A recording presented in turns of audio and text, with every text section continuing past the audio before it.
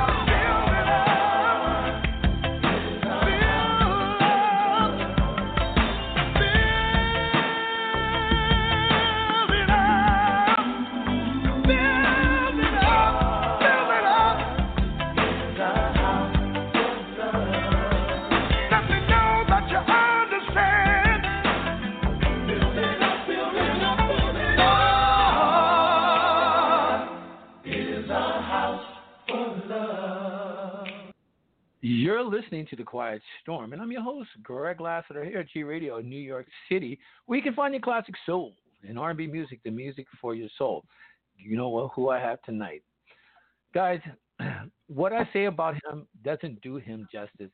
He is Big Red Davis, Hawthorne James, the great American actor. Hawthorne, welcome to The Quiet Storm. How are you, brother? I'm so good. I'm just great, Greg. I hope you are, and hope everybody that is listening is also great, because I am so good right now, and I'm so ready for this. You don't even know. Hawthorne, you know what's funny? I got the board is lit up, but I don't want to take any phone calls yet. I want to talk to you, Hawthorne. You know, you are known. People don't. I don't know if people know that your acting goes greater than the 5 heartbeats, because I've seen you in a few things, TV shows, movies. How did acting, was that something that, when did you decide that you wanted to be an actor? It's something that's probably I was born with. Honestly, because I want to weave this into about your profession too for a second, because of the fact that I was on stage the first time when I was 6 years old. And my older brothers and sisters were very popular. I was born and raised in Chicago, and they were very popular at school. And so when I came along, and I went to Catholic school, so when I came along, the nuns weren't even thinking about another Hawthorne. So it was like I'm trying to find my attention. My mother's working, my father's working. I felt there's so much about this, about how I felt as a kid. But when I got on stage when I was 5 years old, it was like, finally, somebody's paying attention to me. And that's where that feeling started. And it's been that way ever since. And I recognize that this is a way of communicating, of getting my ideas, getting what I feel like across to people. And it really is film and television. The media is the most important and powerful medium in the world. It is what do you call it? Where the propaganda machine. Exactly. And so that's what's inside of me, of wanting to put my mark and let people know how I feel. But let me take just a minute to talk about your profession, because people ask me all the time, if you weren't an actor, what would you do? And there's no doubt about it. I always say I'd be a pilot. Are you serious? Wow, I didn't know that. Yeah, I'm very serious. No, I'm very serious about that. And that came from my brother, my older brother, because I wanted to do everything he did. I would follow in his footsteps all the time. He built balsa airplanes as a kid. I learned how to build balsa airplanes as a kid, and I would build them Piper Cubs and Lockheeds and the box cars, the fighter planes, box cars. I've got one in my closet right now that my ex gave me, a balsa kit that's been in my closet for 25 years. One of these days I'm gonna get back around to it and build it. But wow, it's like the fascination for me. That when I was in my 20s, I was listening to a TV show here in L.A., and there was a group of black pilots who had started a school in New Jersey, and they were constantly looking for donations. That is my charity that I would have given all my money to teach young black kids how to fly. I go to the airport and just watch planes take off and land. But my brother went into the Marines because he wanted to fly. And he was a college graduate, and by the time they screwed him around in Quantico, he wouldn't have been able to fly. But he wound up being in the Marine Corps, but he couldn't fly because of the fact that they had screwed him around at OCS. So I was at Notre Dame, And I was so tired of being with them racists at Notre Dame, I didn't know what to do with myself. And I wanted to leave school. And the Army recruiter was on campus. And so I went and I said, I'm gonna sign up. I'm gonna fly helicopters. And I had cut my fingers off. Do that too. Oh my God! On wood, in the wood shop at one time. And so I looked at him and I said, "Well, my fingers. They sewed them back on, but they said my fingers are bent. Would that stop me from flying?" And he looked at me and said, "Oh no. And I looked in his eyes, man. And I said, "This motherfucker would tell me anything in the world to get me to sign these papers." So I said, "Wait a minute. I'll come back tomorrow. I decided, let me go call my brother first, who's still in the Marine Corps.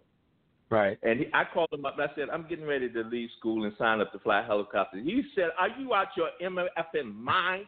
Do you could throw a rock at a helicopter and knock it out the sky? And I said, oh, okay, guess I'll stay in school. But that's my thing about flying, Greg. It is still fascinating to me. I love flying. I sit by the window all day and I look out the window. Whether it's going wherever it is I'm going, I always get a window seat and just look out the window and dream. So your profession to me, that tells you a lot about I think about my background, et cetera, and what it is that I do. Because you know how many black pilots there were when we were kids. Well, I'm older than you are. So you know how many there were when I was I don't think you are. I don't think you are. But go ahead. All right. I think you could still be a pilot if you want. You know that, right?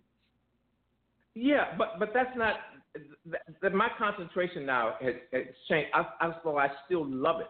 My concentration has changed. Matter of fact, it's so funny, man. I was watching the Price is Right this morning, and one of the prizes they offered at the end of the show was a simulator, a flight simulator. So I've been online all morning long looking at flight simulators because when I get that extra money, I want to buy me a flight simulator so I can sit there and fly in my house. You know what, Hawthorne? Listen. You got an iPad, right? You have an iPad? Yeah. Here's what I'm going to do. I'm going to give you. You can get the simulator on your iPad or your desktop. I'll send it to you. That's my gift to you for doing the show. That's my gift to you. Oh, thank you, man. And let me ask you, when people watch you acting, I mean, when I watch you acting, and everybody watches you acting, and not just from the 5 Heartbeats. I remember seeing you in an episode of Martin. I think you did an episode of Martin. That when you act, method acting, you true acting. I always thought you live it, believe it, make it believable, and you do. Do you consider yourself a method actor? No, I consider myself an actor. Oh, okay. See, this is one of the things that gets under my skin. People say he's a what do they call it? What do they call actors? Not method actors. The other term, character actors. That gets under my skin. Yeah, it drives me crazy because no, Schwarzenegger is a character actor because he plays one character. Right. I'm an actor. Great actors play all kinds of characters. That's the nature of the beast as an actor. You do everything. I don't want to play one character. And I swear, Greg, I hope and I pray that every time you see me, you will see a different person, whether it be on the small screen or the big screen. Oh, Hawthorne, that's what I worked my butt off to do. I've seen you in like 9, 10 things. And you, and each act, each character, you were totally different. And that's what, to me, a great actor lives and becomes the part that they are. Now, my question to you is, because I see how intense you act and the parts that you have done, and I've seen you from A to Z.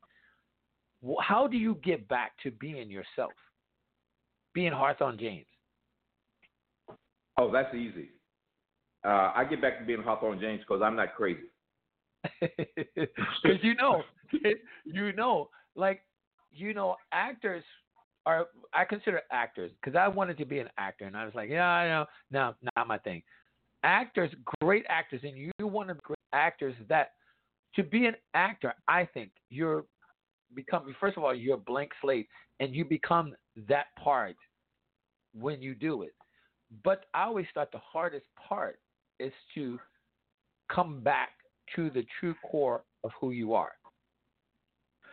Well, I guess there's a certain amount of truth in that, a certain amount. But see, it's like if I'm playing the King of England, do I really think I'm the King of England? You have to be out of your friggin' mind to really believe that, or to think I'm Shaka Zulu for real, and walk around being Shaka Zulu. And I know actors who have done that because I was dealing with an actor. I was working with an actor once who did a very famous part. His name shall be, I shall not say, but he was a kung fu master, and he was playing this kung fu guy in Barry Gordy's movie, and really, and I had to kill him. I had to kill him in a movie called The System Within, and I went to the director and the producer and the writer, and I said, look here, I said, I don't want to shoot the guy. That's so boring. I said, let's figure out a different way. And I said, I tell you what, let me do it with a baseball bat. Oh, and the guy came up to the director and said, no, he can't kill me with no baseball bat. My fans won't allow it. I'm the last strike. I won't say it. The producer looked at each other and said, you must be out your mind. You really think you're that person that you played in a movie 20 years ago? Kick this motherfucker's butt with his baseball. Well, on the baseball bat, man. Now, that's stupid, man. It is, but you know what? I followed you for many years, Hawthorne, and for me, you've always been real. Like, if you notice, most of our black actors, they play that part to appease Hollywood to get that part. You've never done that. You've always said what you wanted to say. Like, what was that? I think I talked to you about it, where the Oprah and Tyler wanted your permission. Oh, and, yeah. And they didn't offer you tickets. And to me, you've always been real. You've always been real about Hollywood. And your dealings with Hollywood, how do you play the game but not play the game? Well, first and foremost, don't ask me how I got to be this way because I don't really friggin' know. But I'm not selling my soul for anybody. And I think that came from my parents and my grandparents who were great people, who were college-educated people. I mean, my grandparents went to college. My parents went to college. My older brothers and sisters went to college. My grandmother wound up being a housekeeper at a hospital with a college degree. My grandfather, with a college degree, wound up being a Pullman porter and then eventually building Pullman cars. My mother, with a college degree, wound up working for the government for all her life. My daddy, with a college degree in chemistry, wound up being a cab driver. With all these college degrees, they couldn't get a friggin' job. But they never put that off on their children.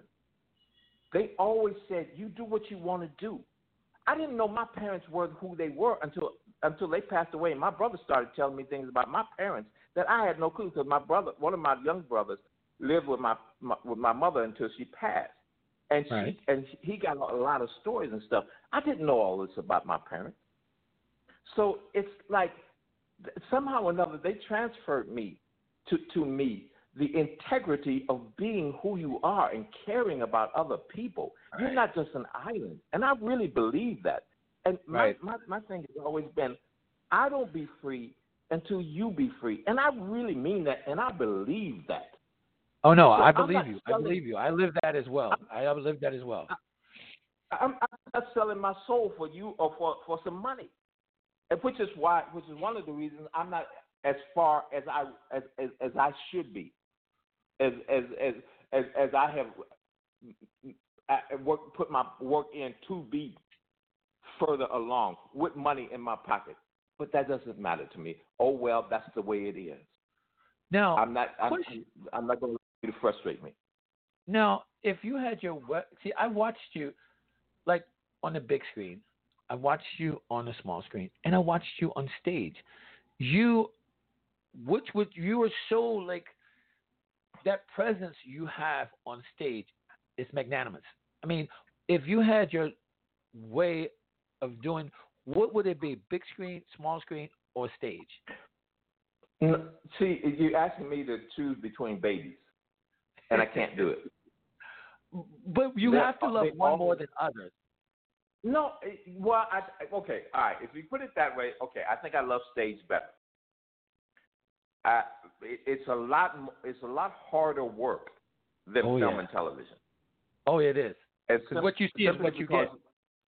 Yeah, because you get one shot, maybe twice a day, to do it right, and there's no do-overs.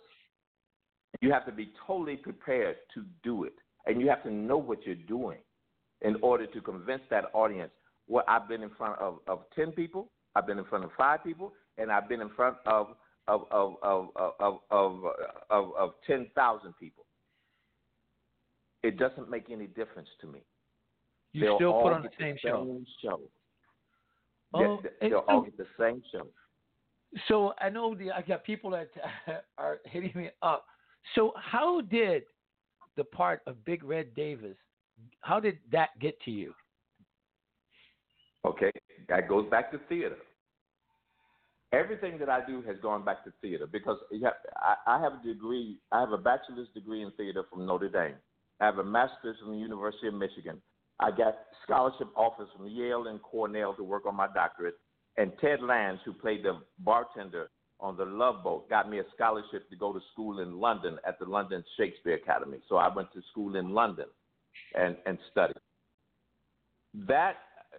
There's a place called the Inner City Cultural Center in Los Angeles.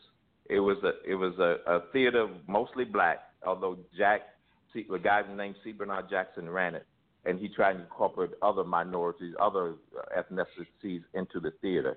But it was mostly black folks. Let's be bottom line. It was mostly black folks. So that was the theater where I went when I first moved to L.A., and I did a lot of theater. I was on tour. We were doing shows in prisons. I had to stay. I got locked down in prison because we were doing a show, and that was miserable. But that's a whole different story. But wow. I was on tour, and so I came back, and I said, okay, I'm tired because I was working a 9-to-5 job because the theater wasn't paying any money. They didn't even give you gas money. We were just doing it because of the love of the theater and to get better at your craft and hopefully meet people that would take you someplace else. So I was doing 2-3 shows at a time. I would be performing in the show at night and be rehearsing 1 or 2 other shows in the daytime, plus having a 9-to-5 job. So when I came off the road one time and I said, I'm tired, I'm not doing nothing else. Well, this guy was doing Macbeth at a small 99-seat theater in Hollywood, and he called me. And his name is Dominic Hoffman. And Dominic called me and said, look here, I'm getting ready to do Macbeth. Would you come in and audition? And I told Dominic, I said, look, I'm not doing any more shows. I'm tired. I need a break. And he called me for a week and said, come on, man, please do this. So I went down. I finally said, okay, I'll come in and audition. So I went down and auditioned. And he called me. He told me, look here, I want you to do Macbeth. But I've already promised it to somebody else. Would you do Macduff? And I said, no, Dominic, I told you I didn't want to do the show in the first place. I'm not doing those second leads. I'm tired. I'm not doing it. Once again, he called me for another week. And then he threw on top of it my girlfriend, who is one of the greatest, my ex at that time, one of the greatest actresses I've ever seen in my life. He said, I want to share that with us? Say what? You want to share who that was with us? That's Cheryl Tyler Smith. That's her name. And wow. And I mean, she's one of the best actresses. She is the best actress I've ever seen in my life. You wouldn't know her because she did mostly stage, but she's one of them people that didn't could have done a lot of things, but she wasn't selling her soul either. Which to this day I respect, and that she's my friend to this day. But anyway, so she said, and I want Cheryl to do one of the witches in the play. So I finally relented, and I said, okay, fine, I'll do it.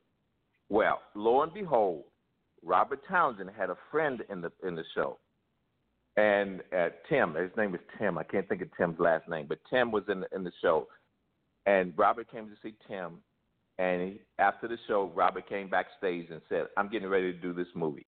Would you like to do it?" And, of course, I said yes. I didn't know what the movie was. I didn't know anything about the movie. And lo and behold, it turned out to be Big Red. That's how I got to be Big Red, by not sitting on my butt waiting for the phone to ring. I was actually out there doing and performing and working on my craft, which is what I still do to this day. I did 3 or 4 plays last year alone. Oh, I know. One night stands in Cleveland and Toledo and Detroit and Philly. Last year alone, I did 3 or 4 shows. But I love doing what I do, Greg. But you know what? A lot of people don't know this about you, Hawthorne. You're a professor. You were a professor at Illinois State. Yeah. I taught for 2 years at Illinois State University. Matter of fact, I had John Malkovich in my class, and I was younger than he is. And you have a doctorate in film? No, I have a master's. I decided not to work on a doctorate because I didn't want to do 3 years. Well, see, that's another story about New Haven and stuff, because New England was so racist. It's like I got accepted into Yale to do my doctorate, and I took my mother and my younger brother up there with me for the final interview just to meet the professors and stuff. And so many negative racist things happened to me while I was on that campus. And the final thing was I was going to visit my sister in D.C., and I got in the car and I went to a gas station and I pumped the gas, and I asked the gas station attendant, I said, "What's the best route to get to D.C.?" And he looked at me. He said, "Do I look like a damn road map to you?" And he walked away. Wow. And I told my mother and my brother, I said, "Look here, Mom, I can't go to school up here. I've been and killed somebody." That's why I didn't go to Yale, because I hated it. I hated it. I mean, there's so many races I came across in just a day. It's like I couldn't do it, and I had already been through that experience at Notre Dame. And you know what, Hawthorne, it's funny because I went to college. I graduated from Boston University, so I had to deal with the same thing in New England. People don't understand how racist it was. That was in the 70s and 80s when I was up there in the late 70s, early 80s. When I graduated from Boston, I was the only black man on the basketball team.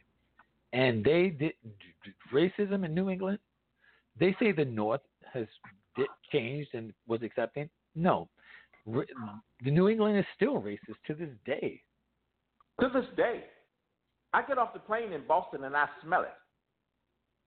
Boston's the worst. It's worse than Little Rock. Right. But one of the worst places I've ever been, one of the worst racist places you could ever go is Chicago. You know what? It's funny you say that.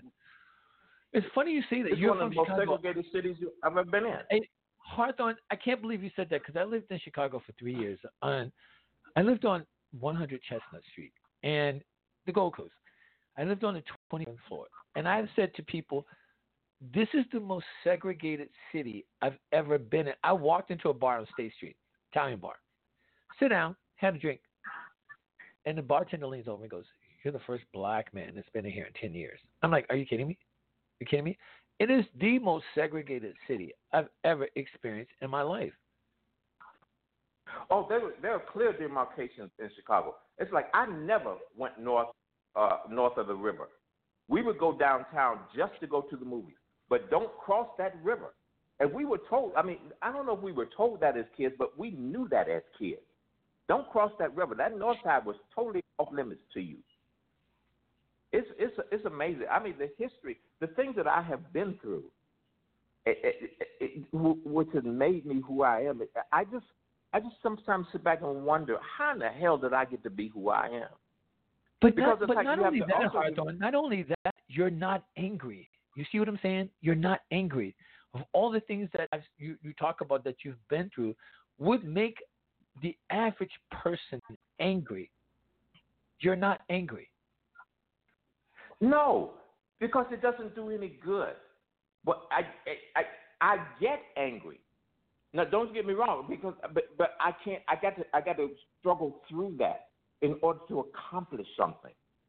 It doesn't. If you stay angry, it doesn't help. You have to be smart because they're not angry; they're just manipulative and devious. Right. So you have to be in that pocket with them. If you're angry all the time, you can't think straight.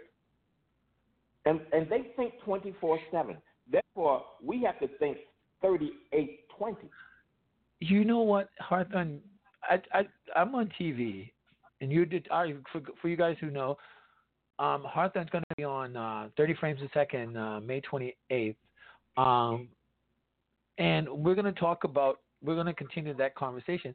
But I look at people don't understand the difference between racism and white supremacy, and you pointed out something that I think most people didn't get. When people like Oprah, see, white supremacy is an ideology that never sleeps. And when we as black people become in that segment of, oh, I've made it, they seem to have that ideology of white supremacy. And I'll say this, Oprah Winfrey, and let me just clarify this. White supremacy ideology is thinking that you are better than someone else. That is the ideology. And if you think about people like Oprah Winfrey, Tyler Perry, I even go to say Queen Latifah, that, I come from a place, and I feel you. I am my brother's keeper, and I won't sell my soul to get what I want. But then you get these black people who could help. People, you're a great actor. I always thought that I always say, whatever you are, be the best. And no one's looking for a handout. I can't understand why people in those positions, like Tyler, Oprah, Steve Harvey, why are they all of a sudden they just get a case of what I call CRS? Can't remember shit. And I don't understand. Look at what's happening now. Steve Harvey got canceled. I talked about that on my Facebook page today. He got canceled. He got canceled from a second-class singer, Kelly Clarkson. He got canceled from Kelly Clarkson. And Kelly Clarkson and also that white woman who's the heavy-set white woman is taking his place on another show. Yeah, Little Darling. Now, what does that tell you, Mr. Harvey? And I wrote this on my Facebook page just this afternoon, Greg. I wrote on that. I said, why isn't your friend in the White House tweeting about how unfairly you're being tweeted? But see, what kills me, Hawthorne, you look at Steve Harvey, how he aligned himself with a white supremacist, Donald Trump. And I don't understand. See, what is, in your opinion, people like that who align themselves with, you've seen the black people that align themselves with Donald Trump, Candace Owens, Steve Harvey. What do you think? Do you think it's about money that they do that? No, because they're not making any money. It's about feeling what they think they should feel about themselves and the self-hatred that they have for themselves and all people that look like them. That's what that's about. Because they hate themselves so much that they will bow down and they think Master's going to give them something. They think Master's superior, not knowing that Master don't give a damn about you. They will use you just like they used Steve Harvey and throw him away. He like doesn't they did. matter. Like they did. Yes. He's become irrelevant. Yes. Eventually you become irrelevant. They don't give a damn who you are. Oprah, the only reason she's still Oprah is because she toes the line. Let her get out of line. They will bring her down faster than a speeding bullet. Because Hawthorne, look at what they did. Bill Cosby. Oh my, yes. Every black man who has made something of himself, name me one that hasn't been brought down. Name me one that hasn't been brought down a peg. You know what? I can't even. Mike Tyson. I don't care if it's Michael Jackson. I don't. Bill Cosby. Who else can you name? You know what? Hero. I don't know any. I can't. Joe Louis was the hero that beat the Germans, and yet he died broke and penniless. Yep. Can you? I mean, what is it? And see, Hawthorne, you know what? That slave mentality still exists among us. And yes. what would it take for us to step back? Okay, you know what? I'm that guy. You know, I control my own destiny in a sense, and I'm like you. I don't sell my soul out. But what is it? Because I want to. I'm trying to have some sense of, is it that they want to toe the line? Because they're not doing it for black people. Is it that they want to please massa that much so they can keep their quality of life? Yes, whatever quality of life they think they have nothing. They can be gone in a heartbeat. That woman what's her name? The actress, what is her name? The one that was very popular. She's still young looking, whatever her name is. I can't think of her name. What did she do? They used her on Fox News. Stacey Dash. Oh my God! And she has been thrown away. They just use you and throw you away. How they keep finding all this? I mean, come on, man. I mean, we Greg, there's so much. I mean, it's the NFL. Think about the NFL. 80% of black men are playing for the NFL. You mean to tell me that you can't all say, okay, Mr. Owner, right, we ain't standing for you. We're behind Colin Kaepernick, and now let's see you do something about it. Right. You don't understand the power that you have. You see, that's what I don't understand, Hawthorne. I don't understand that. When you got 82% of black and brown people in the NFL, why can't that's part of our problem as a race? Why can't we unify? Because we control. You've been bamboozled. You've been hoodwinked. You've been propagandized. You have been taught from the time you are conceived that you ain't worth a damn. And that has gotten onto your skin. But I'm telling you, Greg, this is what's fascinating about the internet to me. See, when I was a kid, we had ABC, NBC, CBS, and maybe sometimes PBS. Yep. Those were the things that we listened to. Those were the only things that we saw. Those were the things that formed your opinion. There is no more of that crap anymore. Nope. We have thousands and thousands of stations. We have what I'm doing right now, what you're doing every week. I don't know how often your show comes on, but every week. Once a week. Once a week, you alone are propaganding. I can't think of it right. I know what you're saying. But you yourself, and I have other friends. I have other people who have radio shows, who have internet shows, who are telling the real truth of what we are and who we are and how this world works.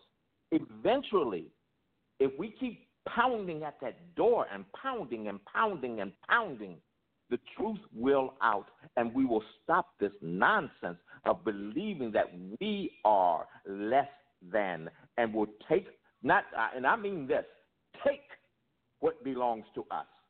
Not be given what belongs to us, because nobody's going to give you a damn thing. You have to take what is yours.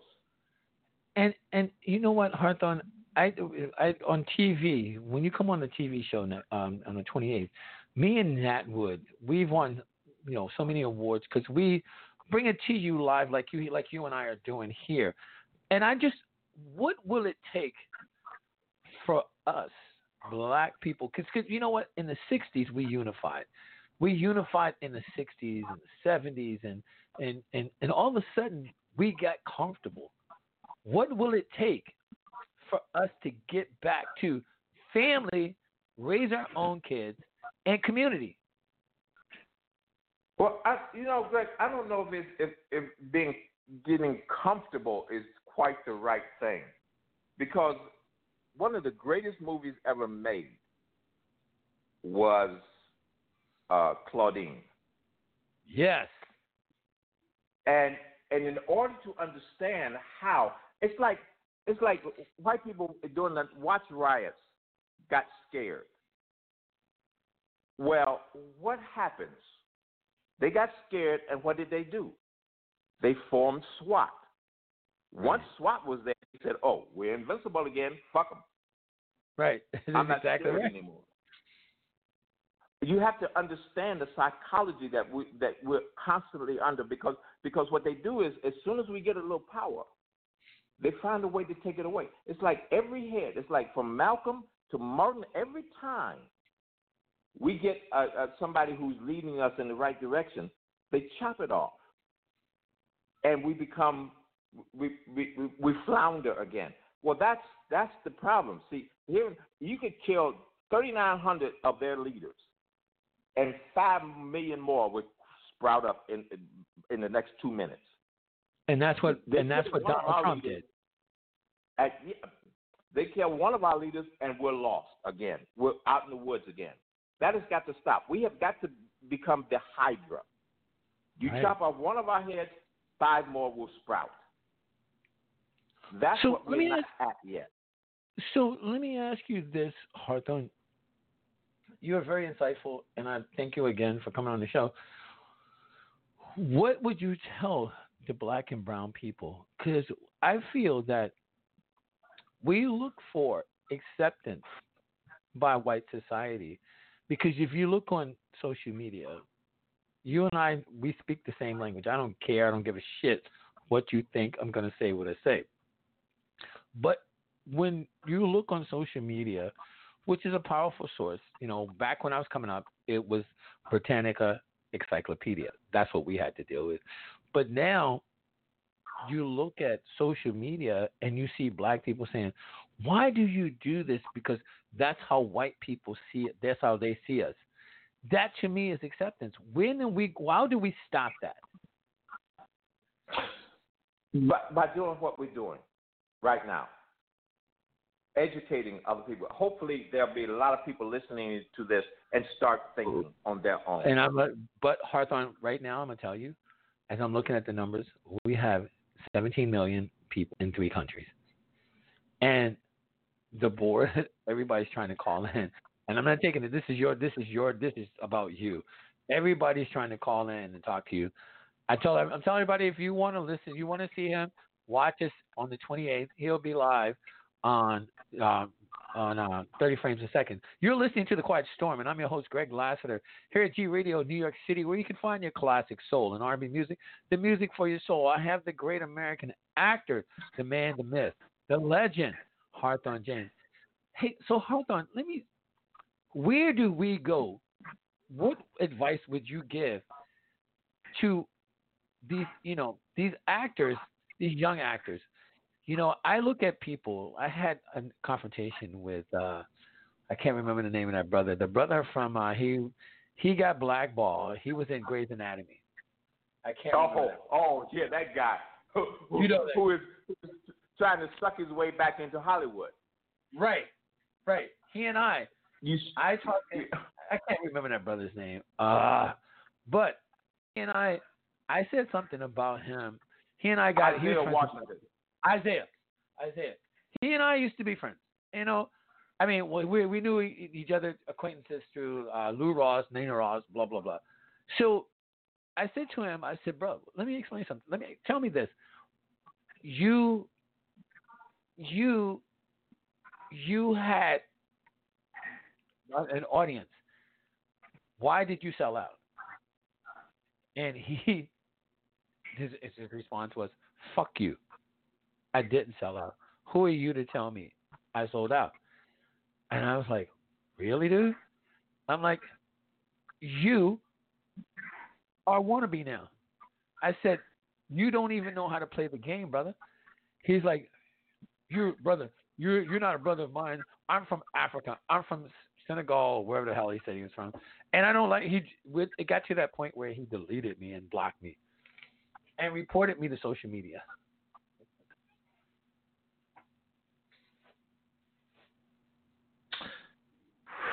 Man, where do you go from there? What do you do? What do you do? And that's the thing. I'm about trying to unify and uplift. I don't care where I am and what I have in life. I'm a brother's keeper. Hawthorne, now that there's one thing I didn't know about you, that you were fascinated about aviation. Now, guess what? Check your mail. I'm going to be sending you stuff. So check your mail. Check your mail. But where Greg, that's also a symbol for me. Because that aviation thing is a symbol for me because of the fact that it is limitless imagination where you can go and to see things. Because you have to remember, most people live and die within a 40-mile radius of where they're born. That is crazy. And that's insane.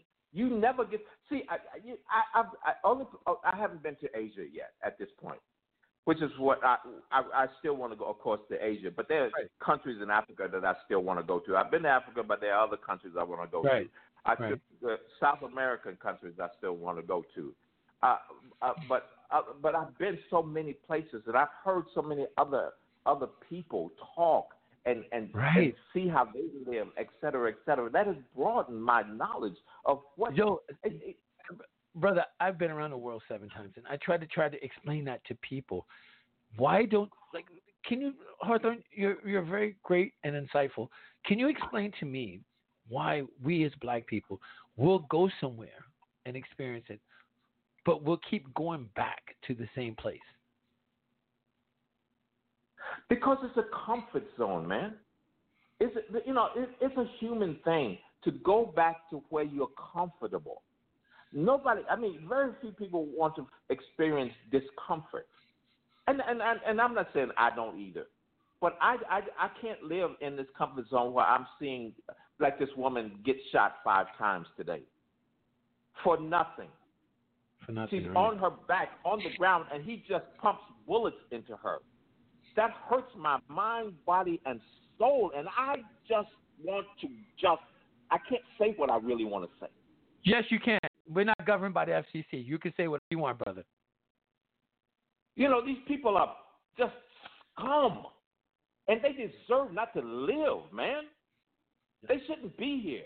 And that goes back to me questioning of what this place is. Why are we here? What is God thinking?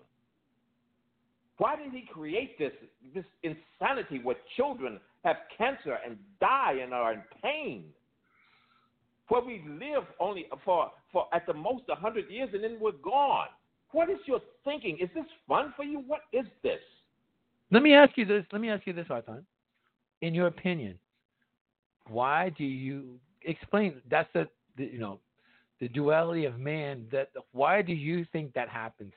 If we grew up believing in God and the Bible, why do you think, in your opinion, we as black people, first thing we do, we go to church and we pray and we forgive. White people don't do that. If you kill one of them, they're not forgiving. No. And I'm not either, Greg. Neither am I. I'm way past all that nonsense. Yeah, I'm so bad. I ain't got no more cheeks. My ass cheeks have been turned. My cheeks have been turned. No more. Now, I'm not dealing with them people. That's nonsense to me, man.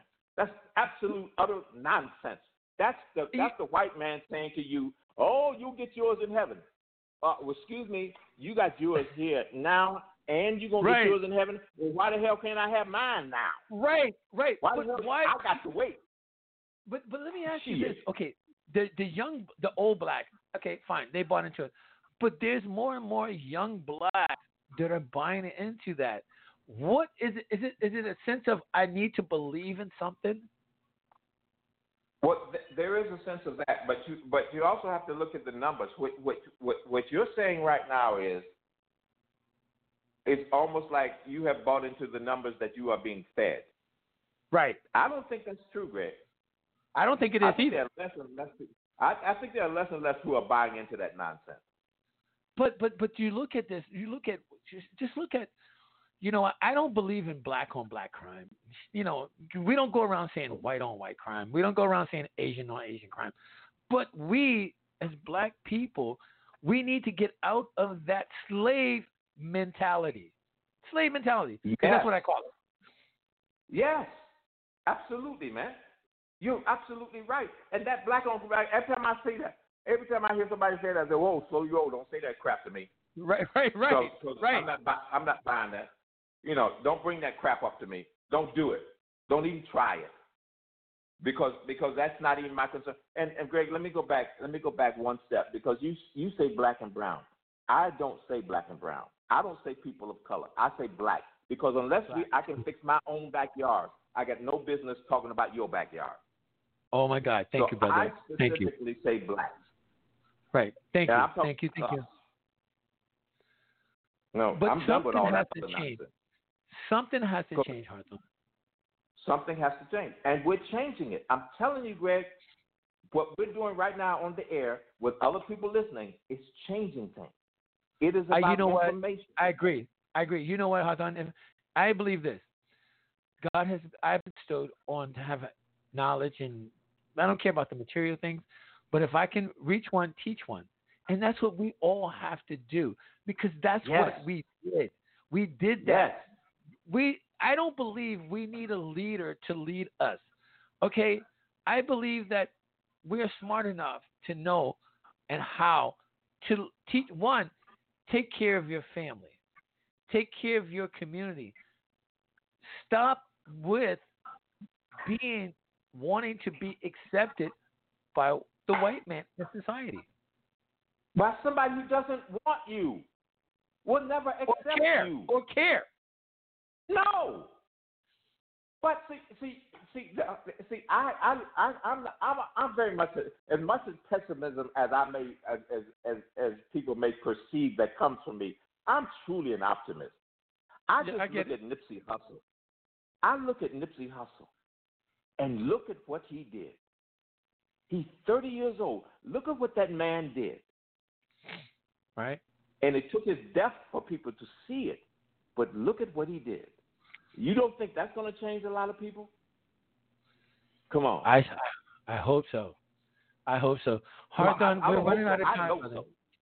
Brother, we're running out of time. And brother, listen, I thank you. You're listening to The Quiet Storm. This was amazing. Tonight's guest was Hawthorne Great James. That's your new name now, Hawthorne the Great. That's what I'm going to call you right now, Hawthorne the Great. And Hawthorne, I will. If I don't call you tonight, I will call you tomorrow, and we can continue and set this up. This is what we're going to do. Now you're stuck with me, bro. Now you're stuck with me. And okay, I'll take it. Listen, I want to thank you guys. I want to thank everybody for listening. If you guys have any questions, you know how to get hold of him on his Facebook. He's real. So am I. Call us, Facebook us, and guess what? Reach for the moon. If you miss, you're still among the stars. I'm out of here, Hawthorne. I'll talk to you soon, brother. All right, thank you, Greg. I appreciate it much. Peace, brother. Peace.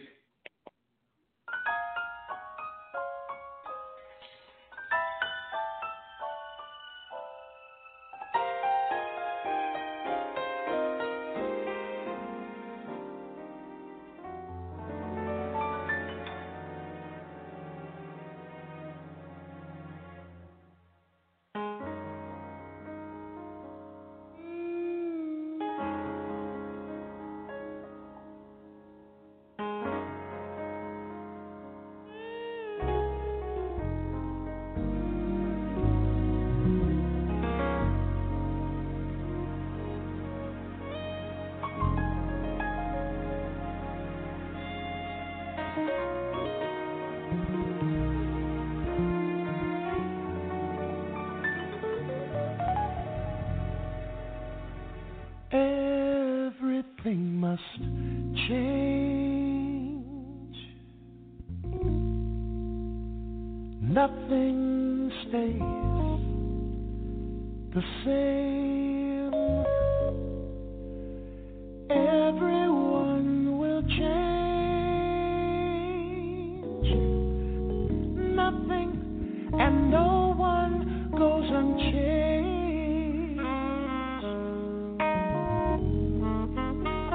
The young become the old, and mysteries do unfold. For that's the way of time.